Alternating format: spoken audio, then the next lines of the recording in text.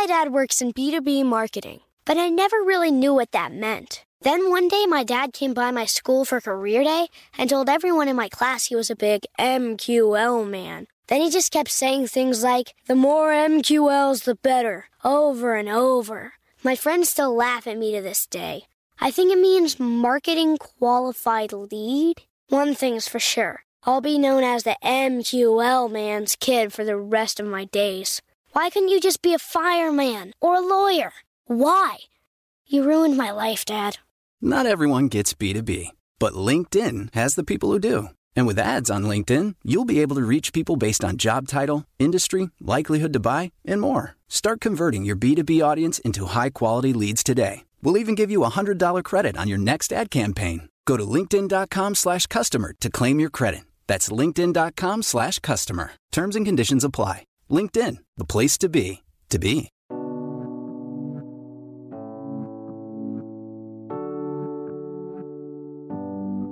After you begin to push, people actually appear. It's really interesting that just focusing on it and then making the effort to actually identifying and developing the talent is a big deal. I think that's so important to encourage people to throw their hat in the ring. We're constantly having to encourage people, women, people of color, kind of anybody that's from a marginalized group to say, hey, throw your hat in the ring. Like, other people are doing it. Your peers are doing it, and you belong in this group too.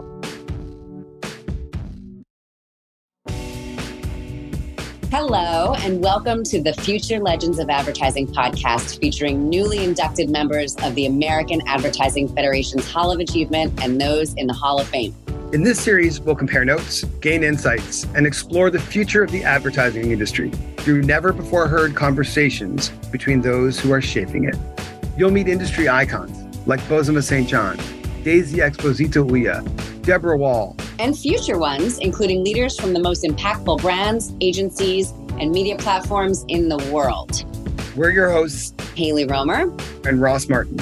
Now, let's meet the legends. All right, so Haley, I am going to be the one to introduce El Maestro, Antonio Lucio, who we could spend the whole. This is the problem with the Hall of Famers, the legends that we're introducing, is you could take the whole episode to introduce them, and then it would be like the Antonio show. But like, he doesn't want that. He's already shaking his head. He's like, don't, keep it short. So I will. He needs no introduction. The former chief marketing officer for Facebook, the first one they ever had, the former chief marketing officer of HP, the former chief marketing officer of Visa, before that, PepsiCo. And I think that you don't define a business leader like Antonio through titles like that, even though they are super impressive. He's also not someone that anybody defines by the work itself, which is legendary, but it's the man. It is the human being, the father, the husband, the friend, and the transformational leader that he is that makes Antonio so inspiring.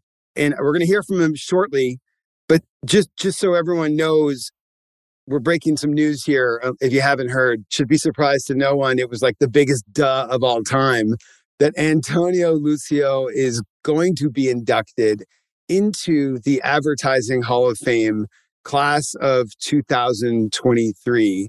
Please welcome to this podcast, everybody's favorite, Antonio Lucio. Well, thank you very much, Ross, for that wonderful introduction.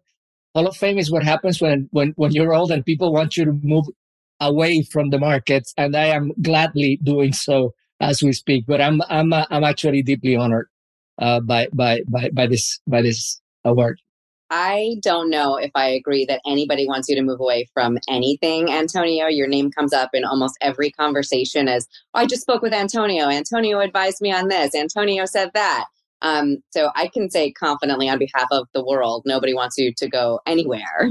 But I am excited, really, really excited right now to introduce Stephanie Nadi Olson. If you don't know Stephanie, you surely know her work or someone on her team. Stephanie is the epitome of a visionary, and I'm going to prove that to you right now in case you're not familiar with what Stephanie's done. Just before the pandemic, Stephanie started We Are Rosie. She's the founder and CEO of We Are Rosie, which is the flexible career platform for those in our industry in advertising and marketing for professionals in all seasons of their career. Stephanie worked in advertising previously, and in 2018, she decided to embrace the idea of remote work way before the pandemic happened and everybody was doing this. Now, what I love about Stephanie's story is not only has she created a mechanism for people to do the thing they love in the way that works for them, but she did it coming out of the life experience that she had, being the daughter of a refugee, which has driven her affinity and advocacy for marginalized groups, and her desire really to create a better way of doing business just by focusing on the people who are actually doing the work. I love that. Stephanie has had no shortage of accomplishments of her own during her advertising career. She worked with major brands like Microsoft and AOL, as well as startups.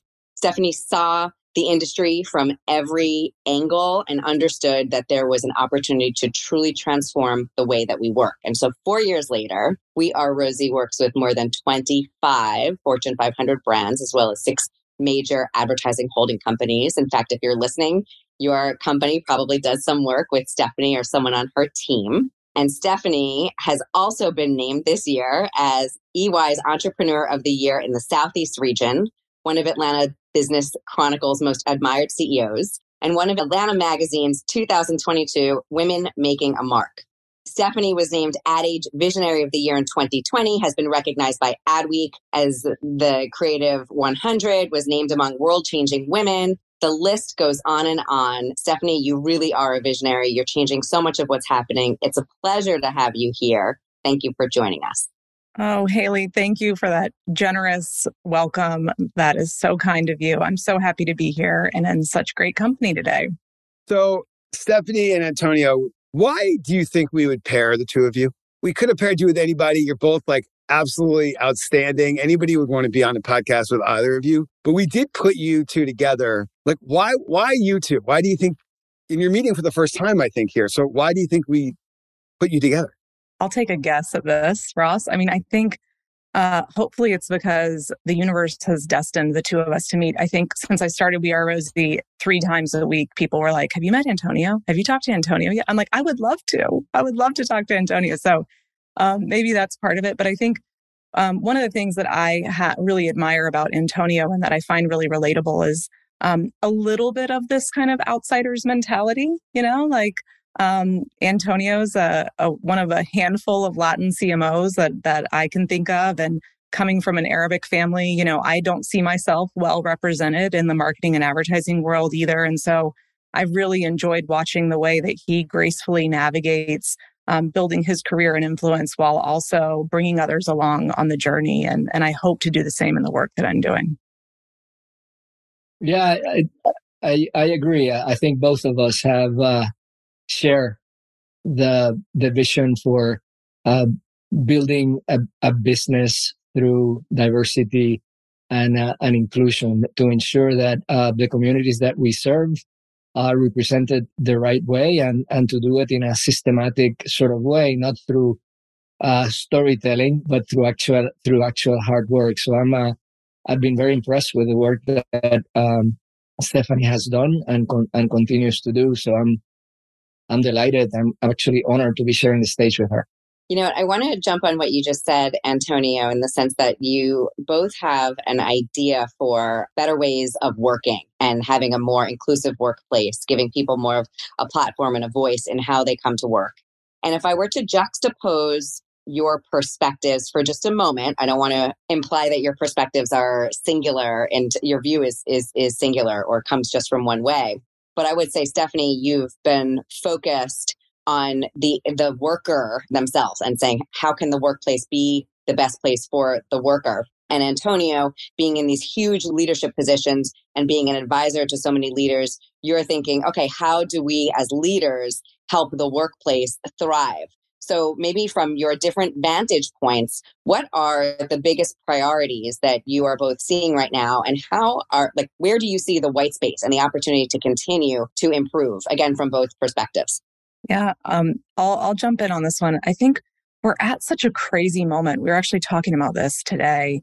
I think we're seeing kind of the dismantling of a lot of old systems, including the way of work, right? If you think of that as a system that was developed over 100 years ago with, Henry Ford and this Monday through Friday 40-hour work week, we've held on to that, even though all this technology has enabled us to work in different ways. And I think COVID really pushed a lot of people, a lot of employers, a lot of organizations to say like, gosh, is this still the best way to do it, right? Do we still need to be dragging everybody into an office? Can we not give them any flexibility? And I think we're at this really interesting moment where things are kind of falling apart so that they can fall into place, hopefully, in a way that honors the way that people are living and working today. And that includes everything from having women in the workforce to having, people that want to participate in the advertising industry that maybe want to live outside of New York City.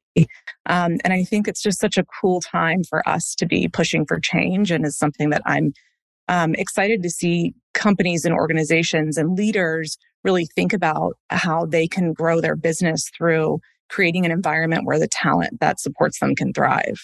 Yeah, I totally agree, Stephanie. At the institutional level, I think that what the focus needs to be on inclusion, and needs to be on the second generation of leaders. I think companies are doing really well when it comes to the entry level.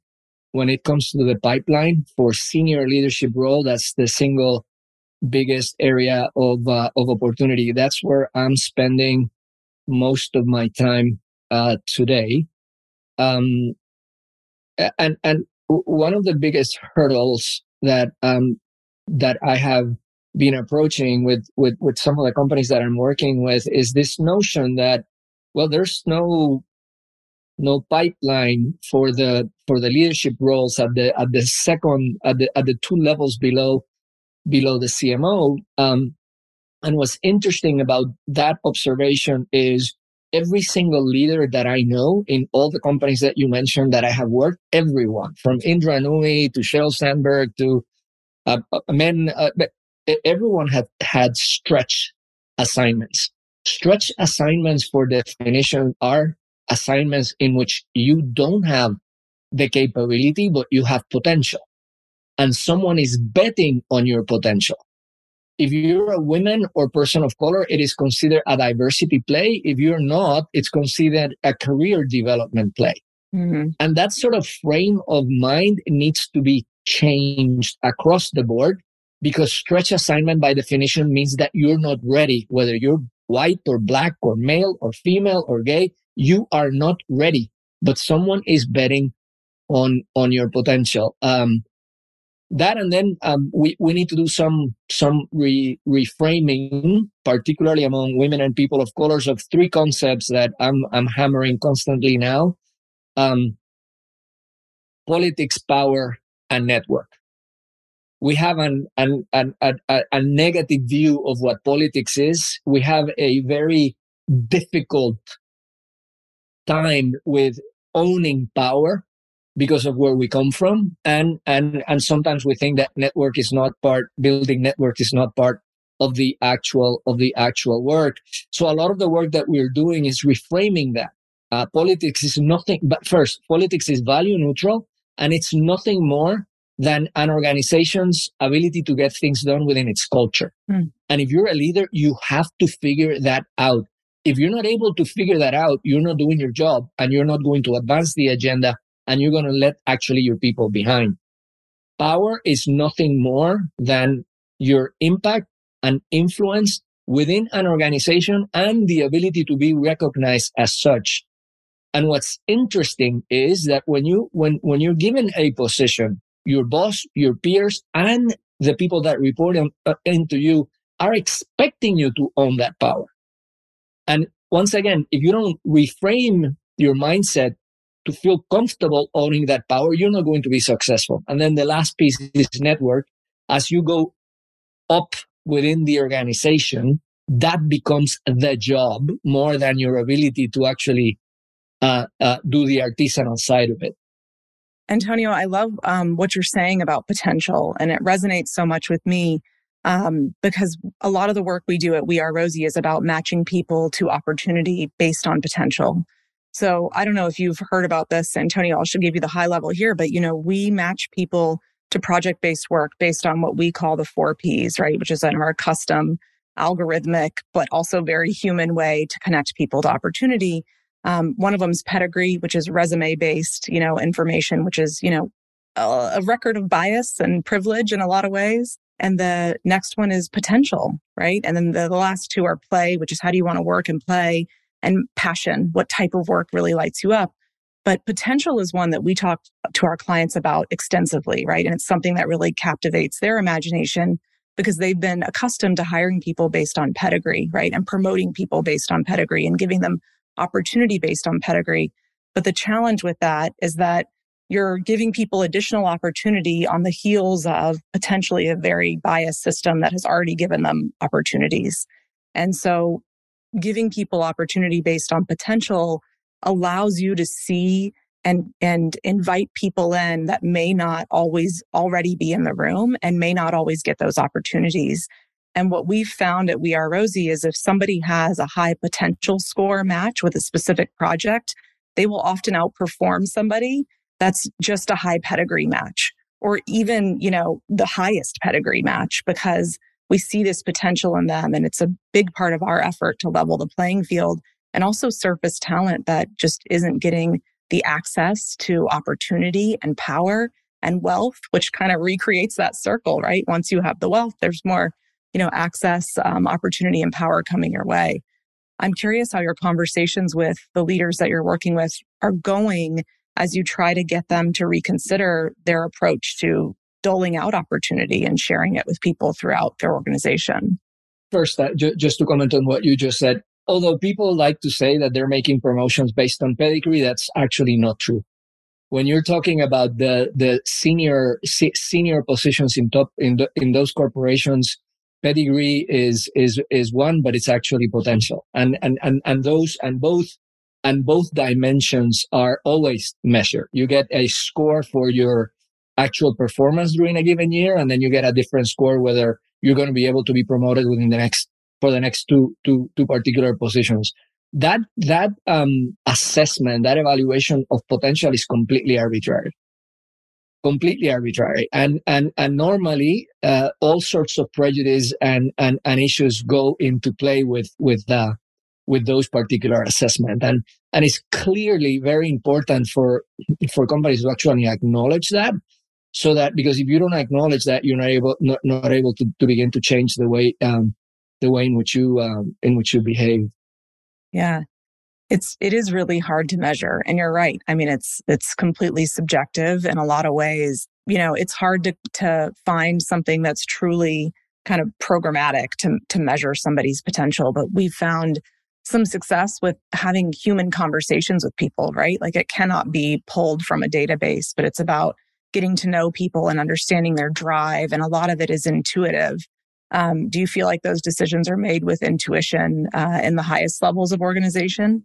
Sometimes yes, sometimes no. I mean, within the context of the program that I run, the Leadership Acceleration Project, I have 16 companies. Some of the conversations with the senior leaders is I am not sure whether I can find eight within an entire marketing department, a group of people that will have the pedigree and potential to actually participate in this particular program. And what's interesting is that when after you begin to push, people actually appear. Yeah. When you're saying, okay, it's like you said, it's about potential. Then people appear. All of a sudden, they all of a sudden you begin to pay attention to them.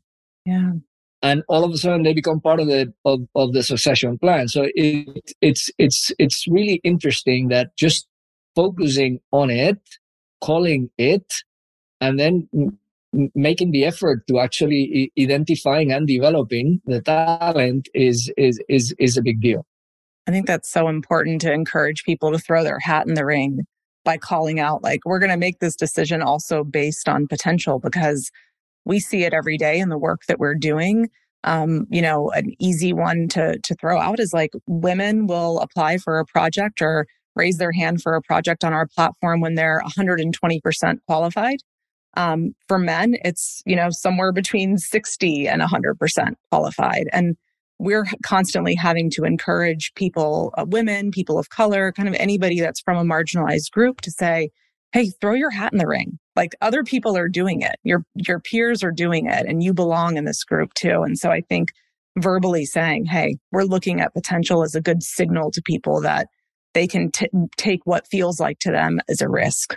What you're saying is incredibly important. So the people that participate in the project, I am devoting 3 1-hour sessions with each one, and the amount of time, the number of times that I just have to say it is really important for the company to understand what you want is insane. I mean, like you said, if you're a man that comes from certain school and you're straight and this and that, from the moment that you're born, you're asking for stuff and you deserve that stuff.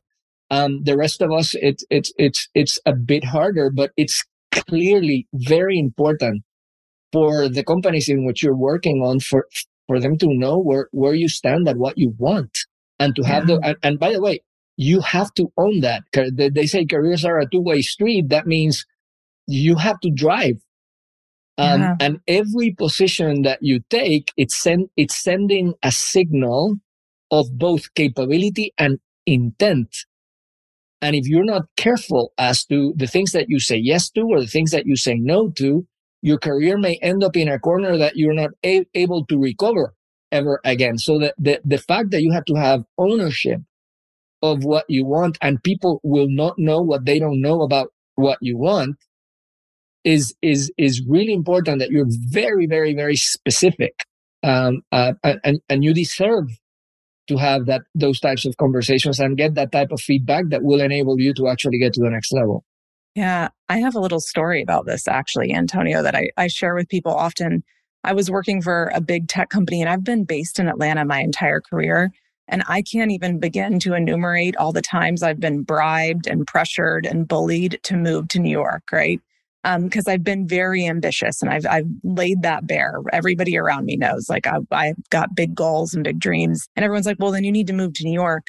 And, being raised in a family that comes from a refugee background, like I was raised that you don't leave your family. Like unless you're forcibly removed from your family, you have to stick together. So for me, leaving Atlanta was a non-option. So that was like the one thing I just couldn't sacrifice for my career. And I remember I was asking for a promotion at this big tech company and I kept getting the move to New York line. And I just kind of like gave up on it. Right. And then I saw a colleague of mine who she said to them, I'll move to New York, but only temporarily. And you're going to pay for it. And you're going to move my family there.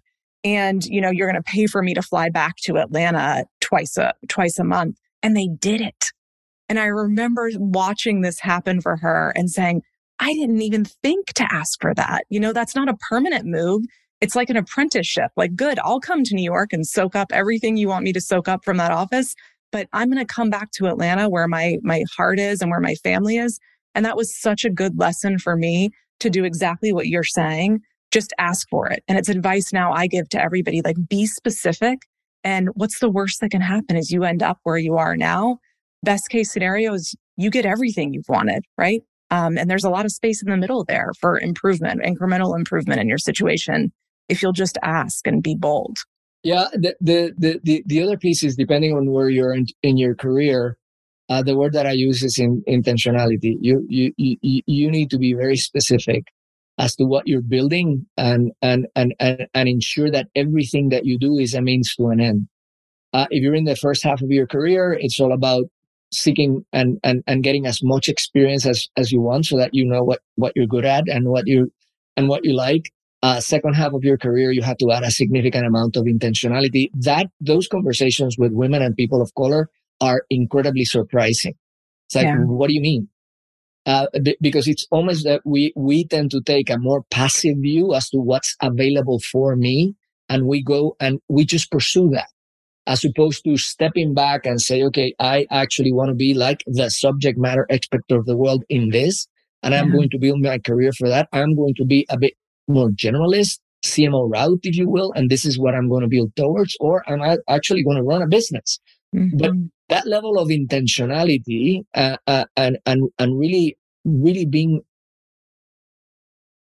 careful as to how you're building towards the ends that you are pursuing is really very important. And we are not having those conversations with the type of people that we're talking about. Yeah.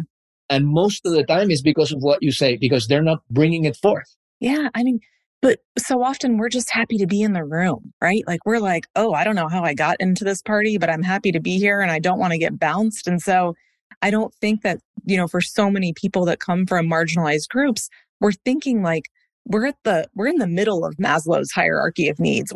We need to move on up to the top where we're like, this is what I need to thrive, not just what I need to exist. And I think people like you and I having conversations out loud is really helpful. I didn't have any really role models when I was coming up in the industry to help me with this stuff. And I was happy to be in the room, but I'm fortunate that I had that focus and intentionality kind of naturally. And I hope to be able to teach others about it.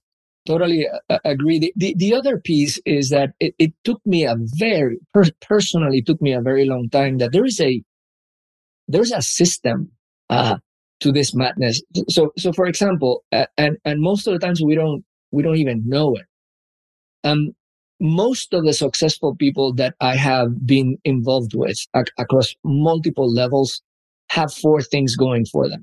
They have capability at 2 levels: functional, and then the leadership capability. Most of the companies that when I was growing up in corporate America, leadership was something that was taught. You don't have that anymore. But it's capability at those 2 levels. The second is community. And by community, I mean people outside of your company. Because in many cases, the people that I'm working with, they're one of 2 within the company in those rooms. That's not community. So to have a community outside of the company of people that are at your same level so that you can share what you're learning, you can share your frustrations, you can share, am I going crazy? Because sometimes companies do that to you. They make you feel like you're crazy. So that they add perspective, they give you pointers, and importantly, they never allow you to feel isolated, which is super important. The third is mentors, and I separate mentors from sponsors. Mentors are people that get to know you deeply and are going to ask you not just about your work. They're going to ask you about your work, your life, the integration between the 2, and are the ones that are going to ask you the very tough questions like, Antonio, maybe have you considered that maybe it's time for you to move on? And normally the people inside the company are not going to ask you that type of question. Yeah. Because you have a fiduciary responsibility with the company first. And then the sponsor, which is inside the company, pulling your career, is the person that is going to advocate for you, is the person that is going to indeed give you the stretch assignment. If you're a straight white guy from the Northeast, those 4 things, you have it from birth. The community, you went to school with all these people that now are all over and they become your support group, and mentors were your uncles and the friends of your father that sat in the dinner table with you and this and that. And you're going to get the sponsors.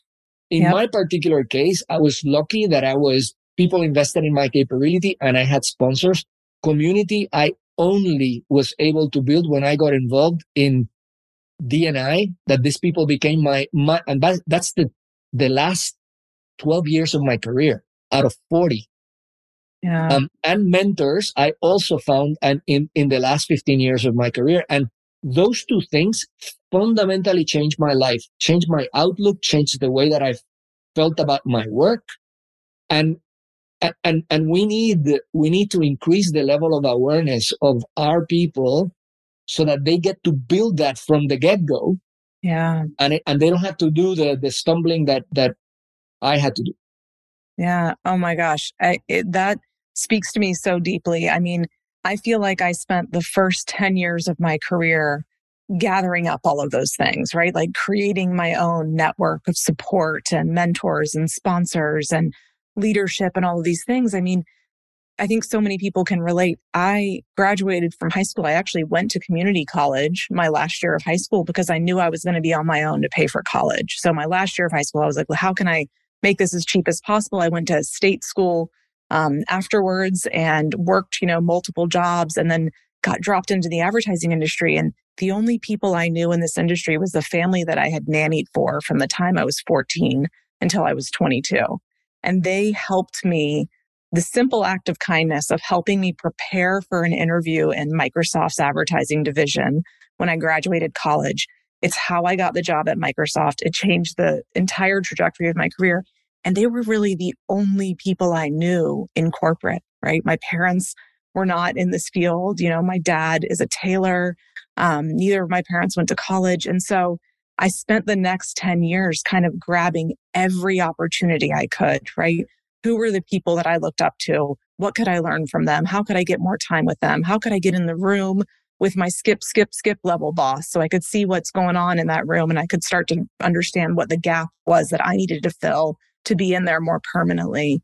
And then when I started We Are Rosie, Antonio, I started getting thrown into rooms that I never could have imagined I would be in. I went from, prior to We Are Rosie, I was begging, media directors at ad agencies to take a meeting with me. I was selling a commoditized, ad tech product that you could buy from 30 different places. And it was all relationship based. And it was so hard to get meetings because everyone was so exhausted. And then I came up with this idea that resonated with people. And all of a sudden I was meeting with the CEOs of these agencies.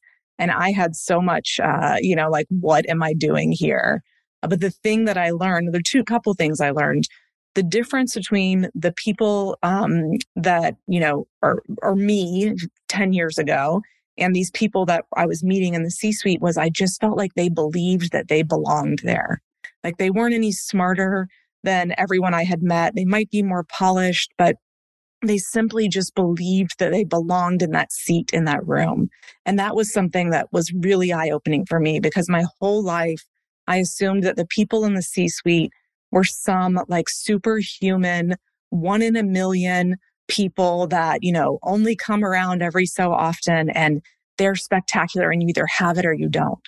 And then now I'm sitting there and I know all these amazing peers and listen, they're phenomenal people. But there's not this huge gap that I thought there was. They're not superhuman. They're people.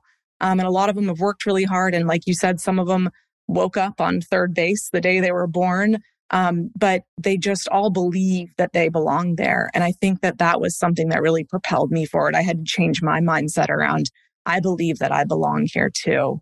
But it certainly helps to have people along the way to guide you, because you don't want people spending any more time than necessary thinking that they don't belong.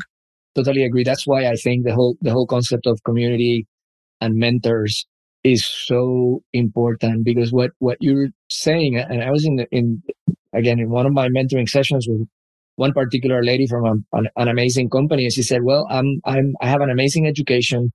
I have in terms of brains, I can go to bat with anyone. I'm lacking social capital." And I said, "What do you mean?" He said, "It's not easy for me. Like it wasn't for you. It wasn't for me either.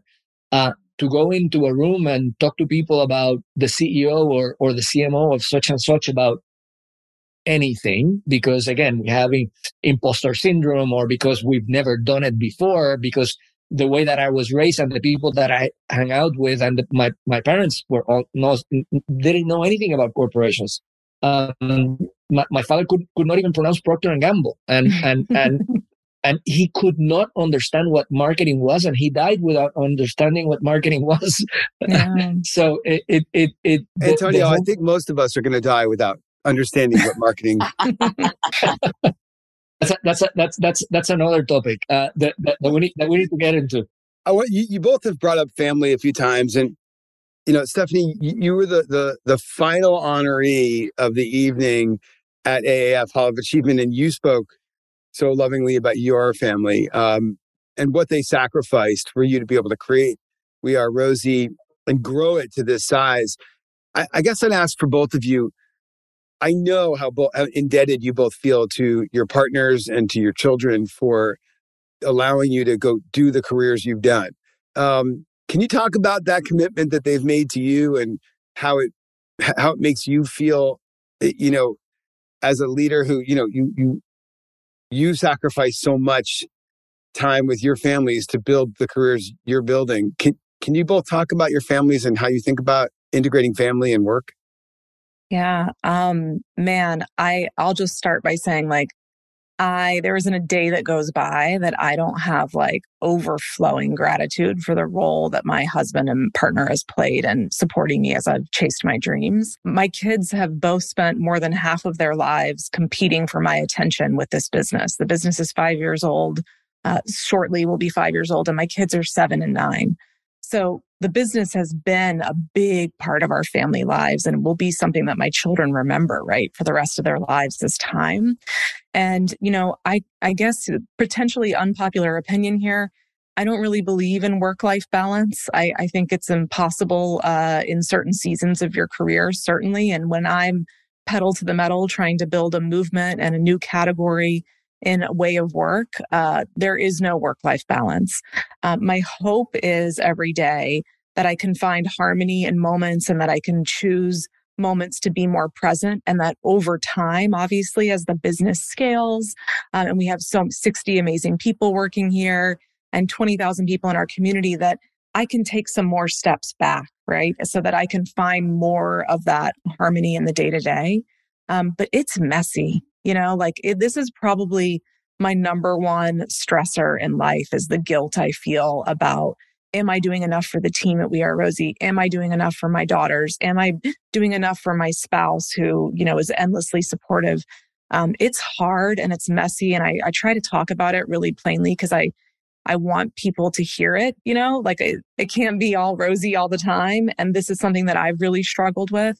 But I'm really thankful that I've had this support system, because starting this business for me was not like a nice to have. It was a compulsion. Like I felt compelled and drawn to this mission to do this work. And I'm so fortunate that I've never been made to feel guilty by my family, but I carry it with me as I try to find, some semblance of balance throughout the days and years.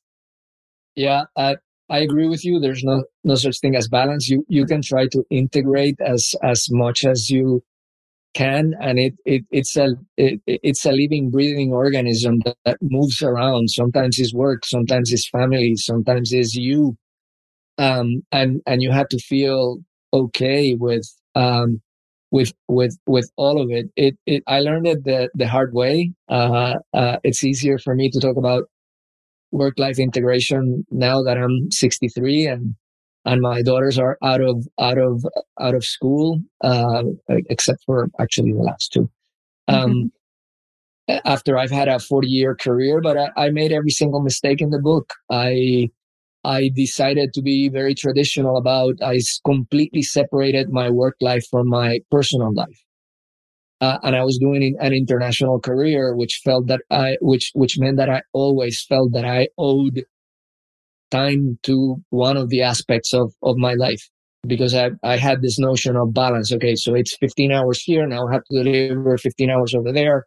I was not integrating my life at all. I was a house divided. And as the line said, a house divided cannot stand. And I had to pay a price for that.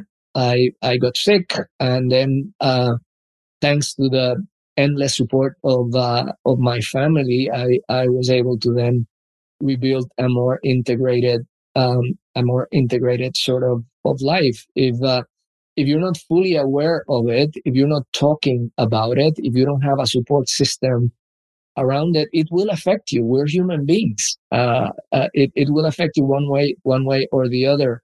So in my particular case, it's a little bit of what you're doing, Stephanie. The work became a family project. The reason why does that work? And I would share why, to the point that it became, I think sometimes the dinner table evaluation of my work became more tougher than the research that I was doing globally for my particular work. But it took me a long time to get to.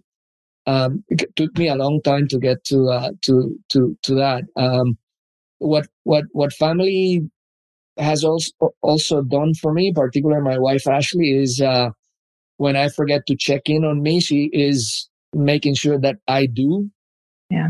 And it's really important. Mental illness is a thing, and it's something that we don't talk about enough as an industry, as a workforce. And I know for a fact that the pandemic didn't make things easy, and that we're going to be paying for it for a very long period of time. It took me a very long time to actually come to terms with the fact that for a significant period of my life, I was suffering from depression, and I had to deal with it.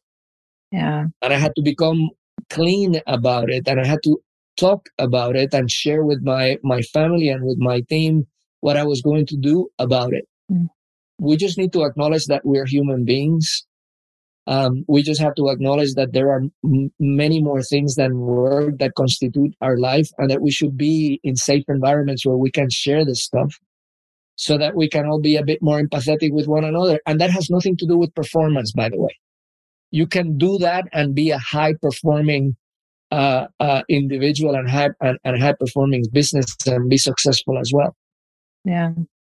You both probably don't realize it, but you're giving so much really important advice and sharing so much wisdom. And I love the honesty and vulnerability that you're bringing to this conversation, because I think, there's totally a world where we have the two of you here and start throwing questions at you, and what the right answers might be and you can share them. But I think nothing is more valuable than sharing your own experiences and the lessons that you've learned. And I think, Haley and I, we're loving this podcast series that we get to do, because we get to sit back and listen to people who are inspiring us, and then push it out there for the world to see and hear.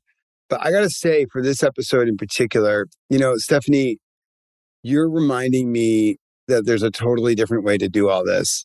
And I think it's something that we all have to be reminded of, because we sort of get into our way, our routine. And I certainly have my way of doing marketing. But when I look at what you are doing at We Are Rosie and what you're empowering and the next generation of great marketers, it just makes me rethink everything I assumed. And it questioned my bias and my presumptions, not just about what marketing is and how to do it, but who can do it and how they can do it together is different. And then Antonio, with you, I mean, I don't get to talk to you a lot, but my whole career, I've looked up to you. And when we were putting this podcast together, you're the one for me who I look at not just what you've done with your career, but how you've done it and how you make people feel. And that's what people will always say about you. And it's what I really hope, and I know Haley agrees, that people will say about us, that, we didn't just do a lot of great work, but we meant a lot to a lot of people. That's what I think we all hope for. So it's just a real honor to have you on this with us. So thank you so much, both of you. Thank you, guys. Thank you, Stephanie. A pleasure meeting you. You're a terrific lady. Please keep it going. Likewise. Please keep it going. We need it. Bad. Oh, we will keep going. I can promise you that. Thank you so much. It's an honor to be here today with this crew.